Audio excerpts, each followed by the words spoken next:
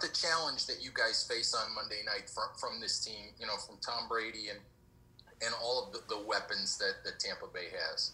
Yeah, that's exactly what I was about to say. Is their weapons? On offense, they have a lot of great skilled players on that side of the ball, and a lot of weapons for Tom Brady to go to. The running back is really good as well, so I think that's our main emphasis is stopping the run first, and then the leader of the offense is Tom Brady clearly, so we need to also be able to stop him once we stop the run.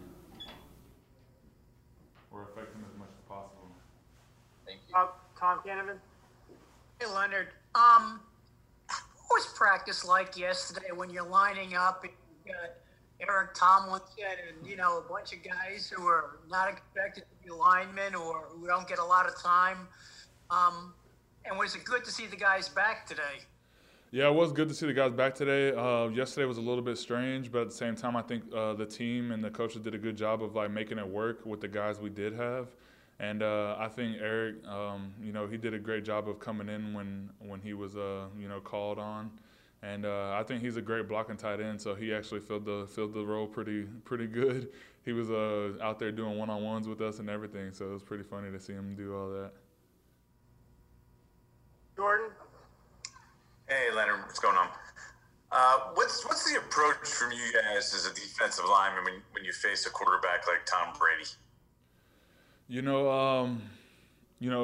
Every time I played against Tom Brady, even when I was, back in my early career against him, he's known for getting the ball out really quickly, and I think one way and he's also known for he's not a scrambling type of quarterback. He doesn't want to roll out of the pocket and stuff like that. He can if you allow him, but he doesn't want to run and the ball. But he wants to step up in the pocket, and he wants a clear step up lane.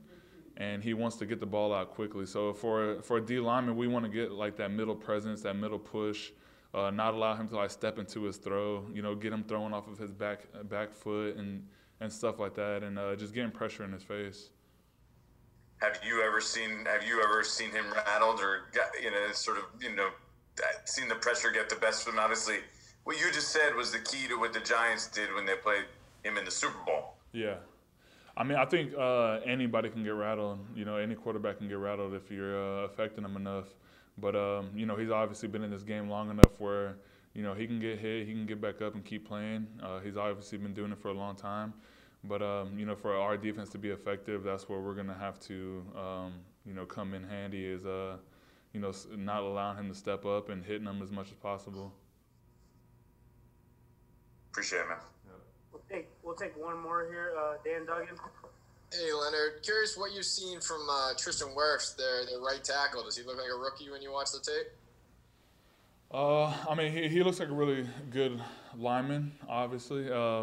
He's really big, he's strong, but there are moments where he's still a rookie, there's weaknesses in everybody's game that you could find, and we're going to try to attack that as much as possible. But he's definitely playing really well from what we see on film, and it looks like he's going to be a good player in this league for a long time. And I know you were asked about Eric Tomlinson. I heard some of the defensive linemen had to go over there on scout team O-line. Oh yeah. Who was that? It's been a strange practice yesterday for sure, but I think everybody stepped into the role and did their part into doing what they can to get the practice going and giving good looks and stuff like that to prepare for Monday. So, everybody bought in and was willing to do whatever it took to get it going.